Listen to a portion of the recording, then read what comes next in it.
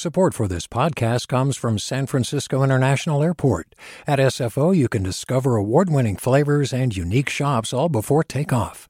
Learn more about what's at SFO at flysfo.com. Hey, it's Avery Trufelman, host of Articles of Interest, and I've got to say, I've been a fan of KQED ever since I was a little kid, and I would come out to San Francisco to visit my grandma. It was just what we'd always turn on every time we got in the car, every time we were making dinner and turning on the radio. It was always KQED.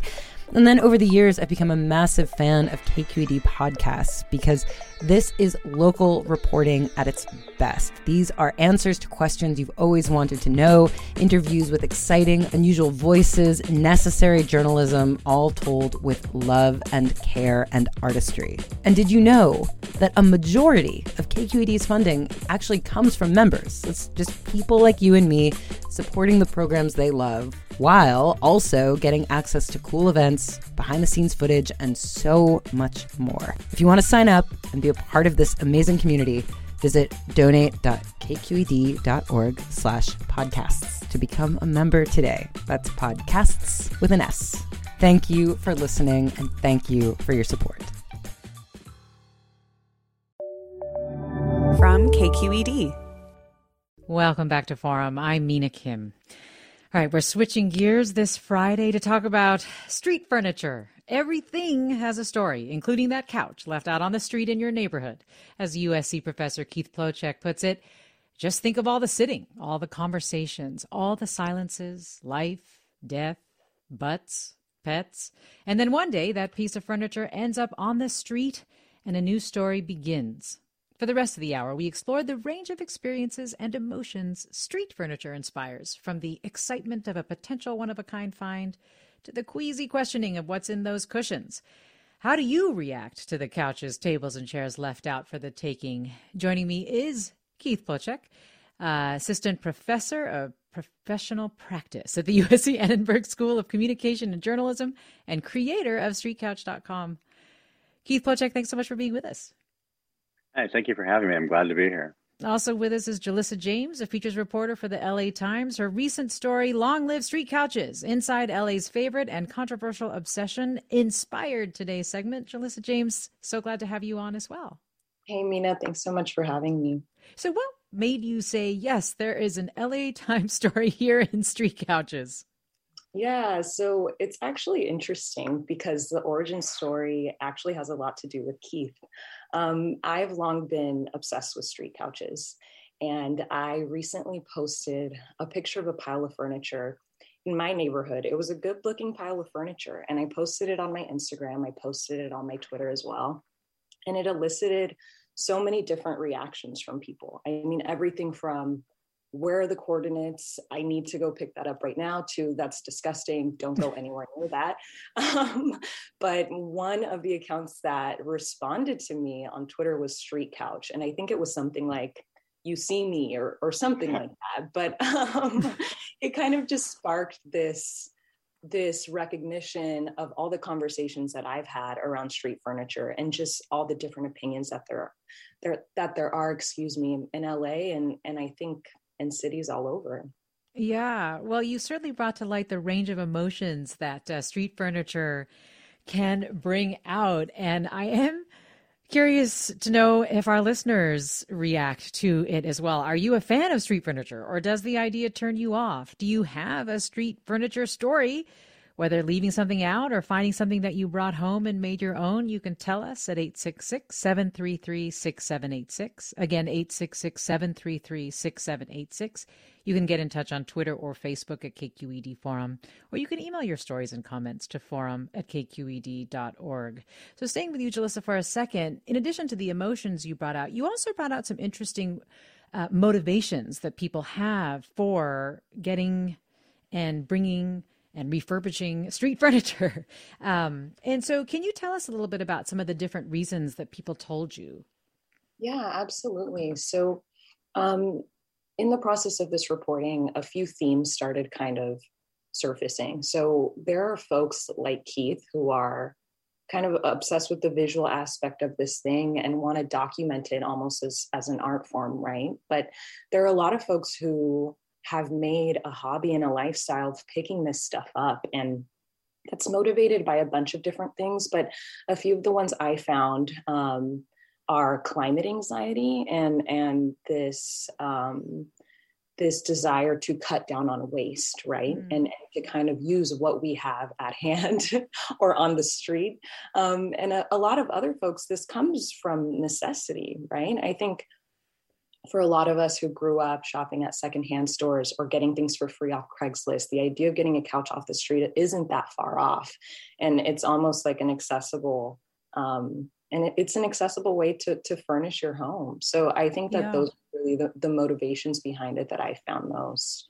You talked to a musician named Rex Dean, who was a kid growing up poor and had to scavenge for things. And that's exactly what you're describing there in terms of necessity. And then it eventually led to him valuing, less consumption, trying to go against the overconsumption that he sees. But for you, Keith Plotchek, turning to you now, you see art in this street furniture and in particular street couches. Can you tell us what fascinates you so much about them that you even launched streetcouch.com? Sure, of course, I'm happy to. I think you kind of said it at the top that, everything has a story. And I want to emphasize that about, anything, a lamppost, the iPhone in your hand, everything, we could look at and find meaning and create meaning. Couches in particular, though, I just have kind of, in a sense, just kind of picked one thing and run with it. I think, they interest me in a lot of ways. One, there's just kind of the visual shock, of you're used to seeing, we know where a couch is supposed to be, right? And we pretty much all houses, of all class, types of people, everyone has like a couch, right? But then when you see it on the street, there's a jarringness to that in the very beginning. It's, was supposed to be in and now it's out. And then beyond that, I think they do, we spend so much time on them, think about how much time you spend in your living room on that couch and how much of life happens. And so I think there's just, something to seeing it suddenly out, on the curb. And then, it just makes for an interesting juxtaposition. And from there, you can think about the story that, how to get there, who used to own it, and, who might pick it up next. Yeah, it's so true. When I was thinking about when I've put things out like that, like a couch or a chair, it can feel very revealing to put out into the open, something that only people that I would have invited into my home would have seen before then. And then you realize that you kind of attached a little bit of vulnerability to it, especially if like no one picks it up or no one pays it any attention. You're kind of like, oh, why not? It's like you're putting a little bit of yourself out there, just as you're saying, in terms of putting out the stories. And we've got some nice comments. This listener tweets, I love my street furniture. I've gotten 5 nice chairs and an outdoor lounge. I see more stuff too when I'm walking my dog, but usually forget when I get home. I want to start setting reminders so I can go back in the truck before someone else gets it. I wouldn't take soft furniture like couches and chairs that have been sitting or anything broken. Let's get your reactions to street furniture. You can call 866-733-6786. Email us forum@kqed.org or post them on Twitter or Facebook at KQED Forum. Stay with us. Support for Forum comes from San Francisco Opera. Set 10 years after a school shooting, the critically acclaimed opera Innocence takes us into a complex emotional journey where our understanding of innocence and guilt is constantly upended. Kaya Sariaho's ethereal score collapses the past into the present as a community of survivors grapple with how to move forward. Don't miss the highly anticipated American premiere of Innocence, June 1st through 21st. Learn more at sfopera.com. You're listening to Forum. We're talking about street furniture with Jalissa James, a features reporter at the LA Times, and Keith Plotchek, a USC professor and creator of streetcouch.com. And you, our listeners, are telling us if you're a fan of street furniture or does the idea turn you off? Do you have a street furniture story? Let me go to Joanne in San Jose. Hi, Joanne. Hello. What would you like to share?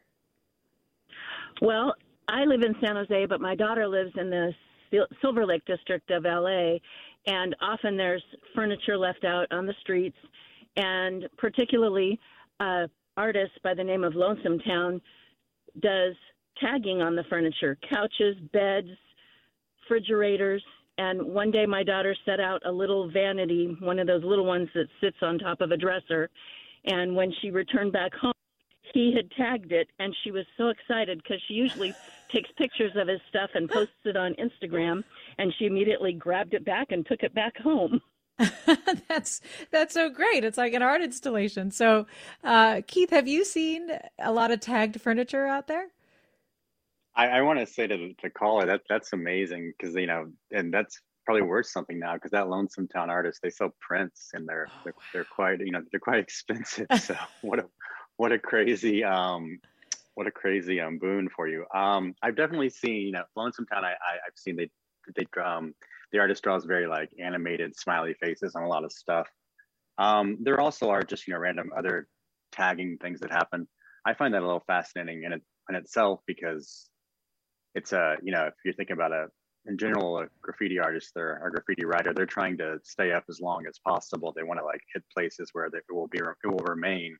But if you stop and spray paint a couch, it's probably going to get picked up by bulk pickup pretty shortly thereafter. So it's like an interesting impetus to do it.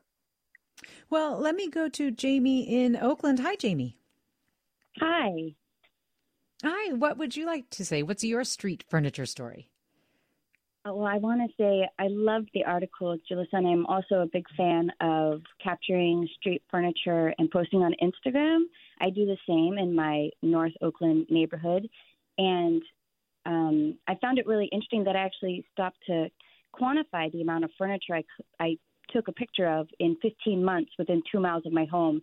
And I discovered it was over 50,000 pounds of furniture, of which 89% was reusable. And so I've been kind of working on the angle of labor and equity and waste and trying to think of this as like a systemic issue. So I think it's really exciting to bring awareness, how much opportunity is out there. It's a challenge, but it's also an opportunity, of how do we keep these things back in our local economies and bring in a local labor aspect. So, I think it's a really exciting conversation. Is this Jamie Facciola featured on KQED's Right Now-ish podcast? It is. Well, Jamie, would love for you just to say a little bit more about that, just in terms of what you think street furniture represents in the context of California's housing crisis. I know you've thought about that too, and evictions and so on. Yes, absolutely. I mean, I think that we're all really bearing witness, right? I think that that's kind of what I've taken from this practice most is we've become these committed observers of these changes happening all around us. And it really does play out on the street. And what I was seeing in my neighborhood during the pandemic was very different than what I was seeing in my neighborhood before the pandemic. With these piles of people being evicted, the piles look so different, the amount and the size, and kind of the ferocity of it. And so, though I think it's complicated and nobody wants this stuff all over their neighborhoods, I think it's really important that it's out there for us to see, because we need to make systems that incorporate these things, because there's no current market right now for furniture. What I found is that it's perfectly imperfect. It has no place to go. The curb is the last resort because it's usually not of sellable quality, and in order to donate it, it needs to be in better condition. So I think that there's a great opportunity to help democratize the circular economy and create these furniture reclamation hubs that bring in local labor and local markets to fix what's already here in our front yards. Because as we know, they're treasures, right? They're not waste. It's actually treasures. Well, Jamie, thanks so much for calling in. Oh, thank you for having me. Julissa, James, some of the things that Jamie was just talking about reminds me of this section in your piece where you talked about how, I think it was LA Sanitation and Environment was seeing that there were more couches, mattresses, other pieces of furniture that they were being called about. What do they attribute the increase to? Absolutely. So the amount of calls for bulky item pickup, which includes anything basically too big for a dumpster, couches, mattresses, any other piece of big furniture, went up 20% from 2019 to 2020. And they attribute this to people moving in and out, but I think a lot of it has to do with evictions as well. So many people lost their place to live during the pandemic. And when you're moving out in a rush, and I think that this is something that Keith and I talked about a lot during our conversation, you can kind of tell based on how couches are dumped out on the street if somebody was moving out in a rush. You know what I mean? And I think a lot of the couches that we saw during the pandemic piling up, were in that style. You know what I mean? Kind of just dumped on the side of the road. It was whole living room sets dumped on the side of the road. And I think that that's really telling. I mean, someone that I talked to, a researcher who lives in Inglewood, Sarah Pino, she runs a Tumblr account for some of the street couches that she sees in the alley behind her home. And she mentioned she lives in Inglewood, California, and it's a rapidly gentrifying area here in Los Angeles, right? And she mentioned as well that it's one of those things. I loved what Jamie said about that. We can tell so much about what is going on with a culture and how someone is living, you know, based on what we see on the street. Yeah. And yeah. Well, I think this listener's comment gets to that. Christina writes, Sally, our neighbor down the street, passed away. She was well into her 90s and kept her house like the most perfect 1960s time capsule. It was in great condition. Sadly, much of her life belongings were thrown in a dumpster in front of her house. I pulled out a beautiful orange pleather chair in perfect condition. And then Karen writes, we had the most hideous orange plaid sofa bed. Can't even remember where it came from. And finally decided it had to go. We had never put anything on the street that didn't get taken, but the thing sat there for almost a week. Not knowing what else to do with it, we carried it up to the top of our yard and buried it. Let me go to Leah in San Luis Obispo. Hi, Leah. Hi. Thanks for having me. I wanted to say that my husband had a sudden job transfer and moved across the country, and I stayed on the other side of the country with the kids until we could coordinate the move. And so I had all the furniture, and he had no furniture in the new house here. And when we arrived from California, I realized that he had scavenged from the side of the road this oversized, terrible recliner. It was white, fake leather. It has stains, and it had tape on duct tape on the arms, and it was just awful. And he loved it, but I refused to have it in the house. So he put it in the garage, and he would sit out there and play guitar on this disgusting chair. And eventually, after a couple of years, I purchased an oversized, recliner for the inside of the home, and I could coax him back out of the garage, and he would stay inside to play guitar. And so he begrudgingly put this disgusting recliner out on the curb, and I kid you not, within an hour, that thing was gone. Someone had picked it up to love it somewhere else. Wow, that's a funny story. Thanks, Leah. Thank you. A couple more comments. Zoe tweets, another Street Couch documentary Instagram account is called @CouchMeOutside. And Chris writes, street furniture can have this communal feel and history, sort of like the couch from the series The Wire. The couch there saw a lot of life. Keith Plojek, that reminds me a lot of something you've said about the community you've kind of built as a result of this obsession with street couches. Can you talk about that a little bit?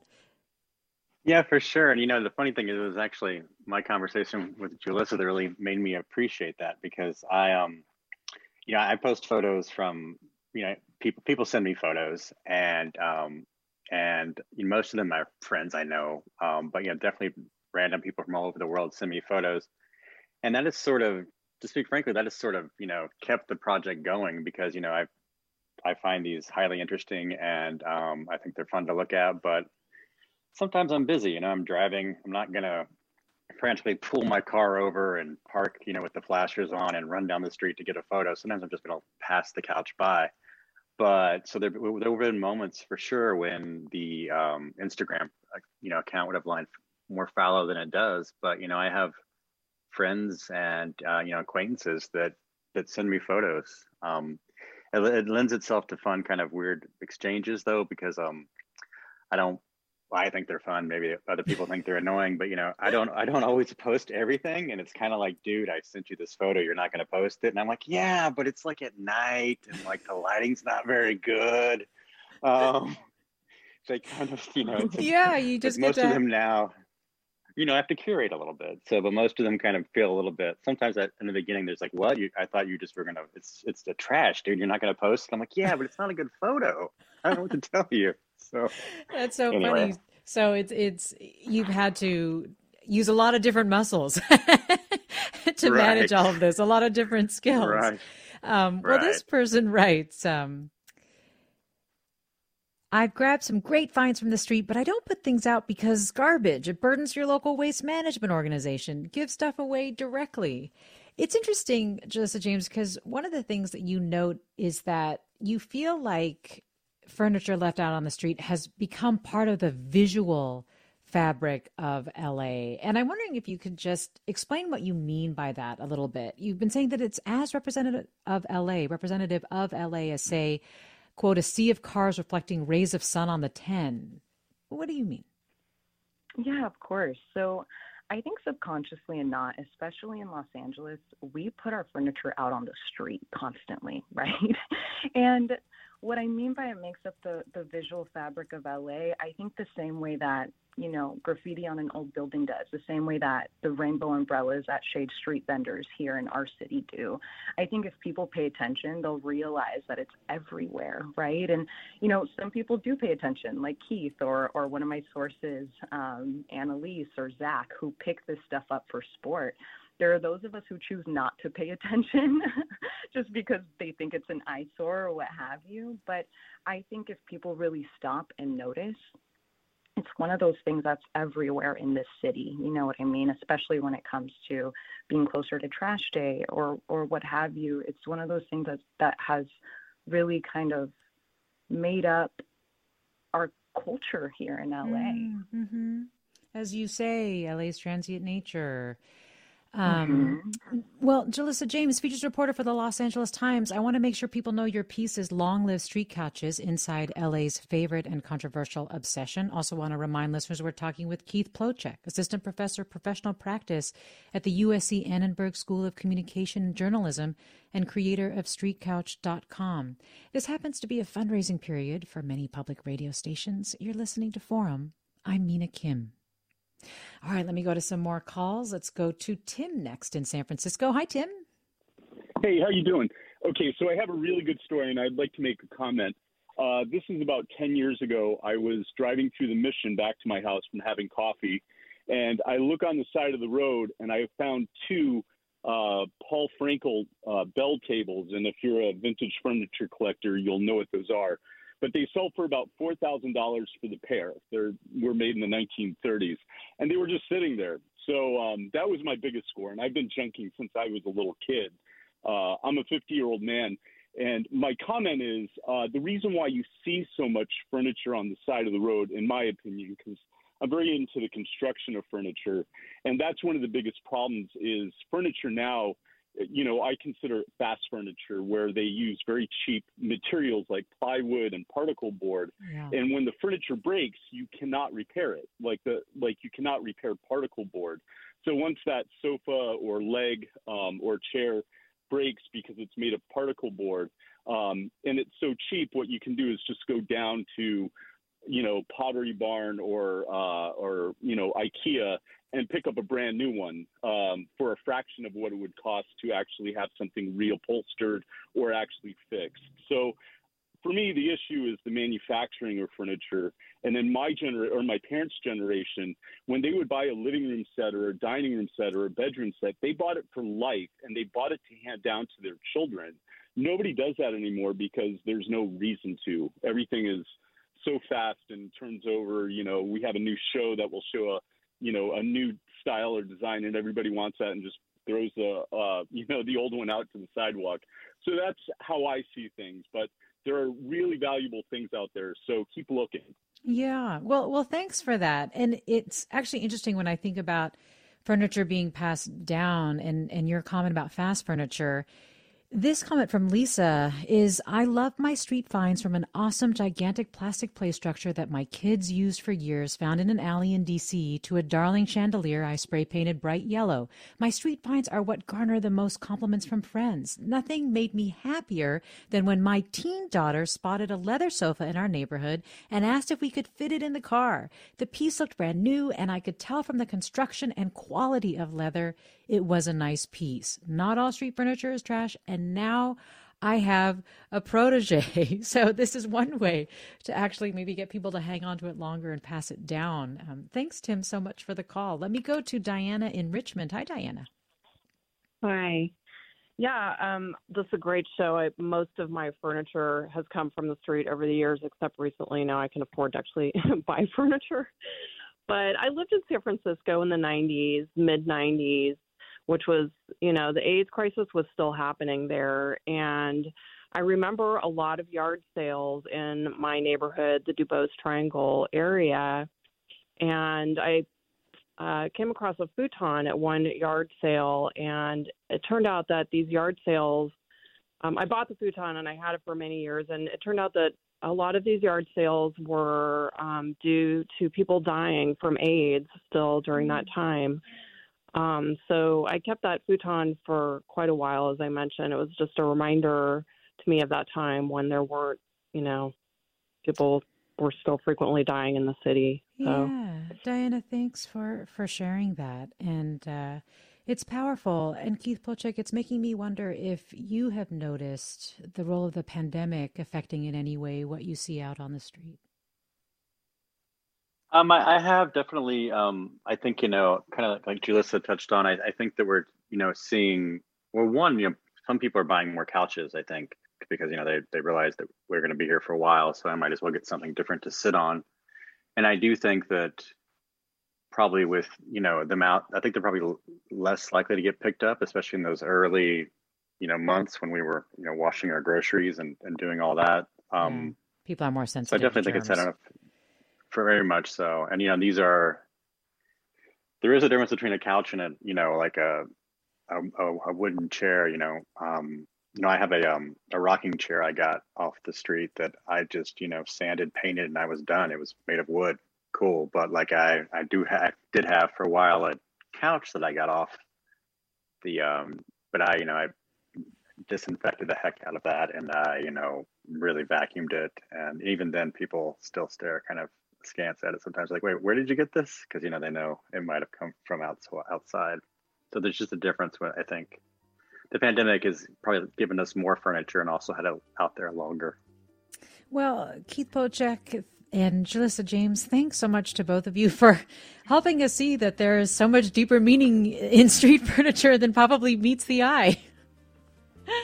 It's been a pleasure. Thank you for having us. Julissa James is of the LA Times, and Keith Polchek is an assistant professor at USC and creator of StreetCouch.com.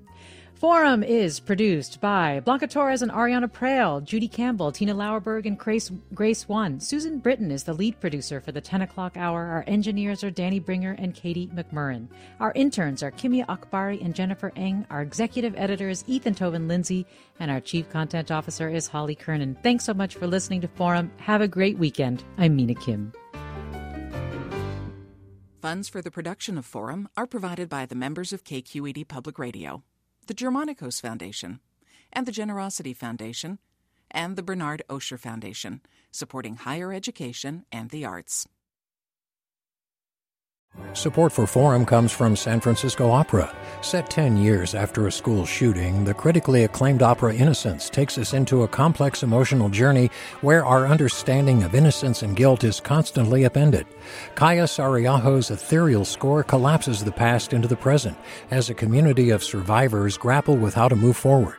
Don't miss the highly anticipated American premiere of Innocence, June 1st through 21st. Learn more at sfopera.com.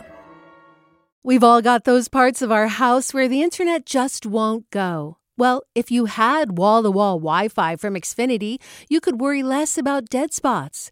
Because with wall-to-wall Wi-Fi from Xfinity, you get fast speeds, reliable connection in every room, and power for all of your devices, even when everyone's online. That's wall-to-wall Wi-Fi only with Xfinity. Restrictions apply, not available in all areas. Actual speeds vary. All over the country, we need to improve reading in Wisconsin. Schools are changing the way they teach reading. I'm calling for a renewed focus on literacy. We have gotten this wrong in New York and all across the nation. And it's happening because of a podcast. I think your podcast has changed my life. And I'm going to share this podcast with everyone I meet. Sold a Story investigates how teaching kids to read went wrong. New episodes of Sold a Story are available now.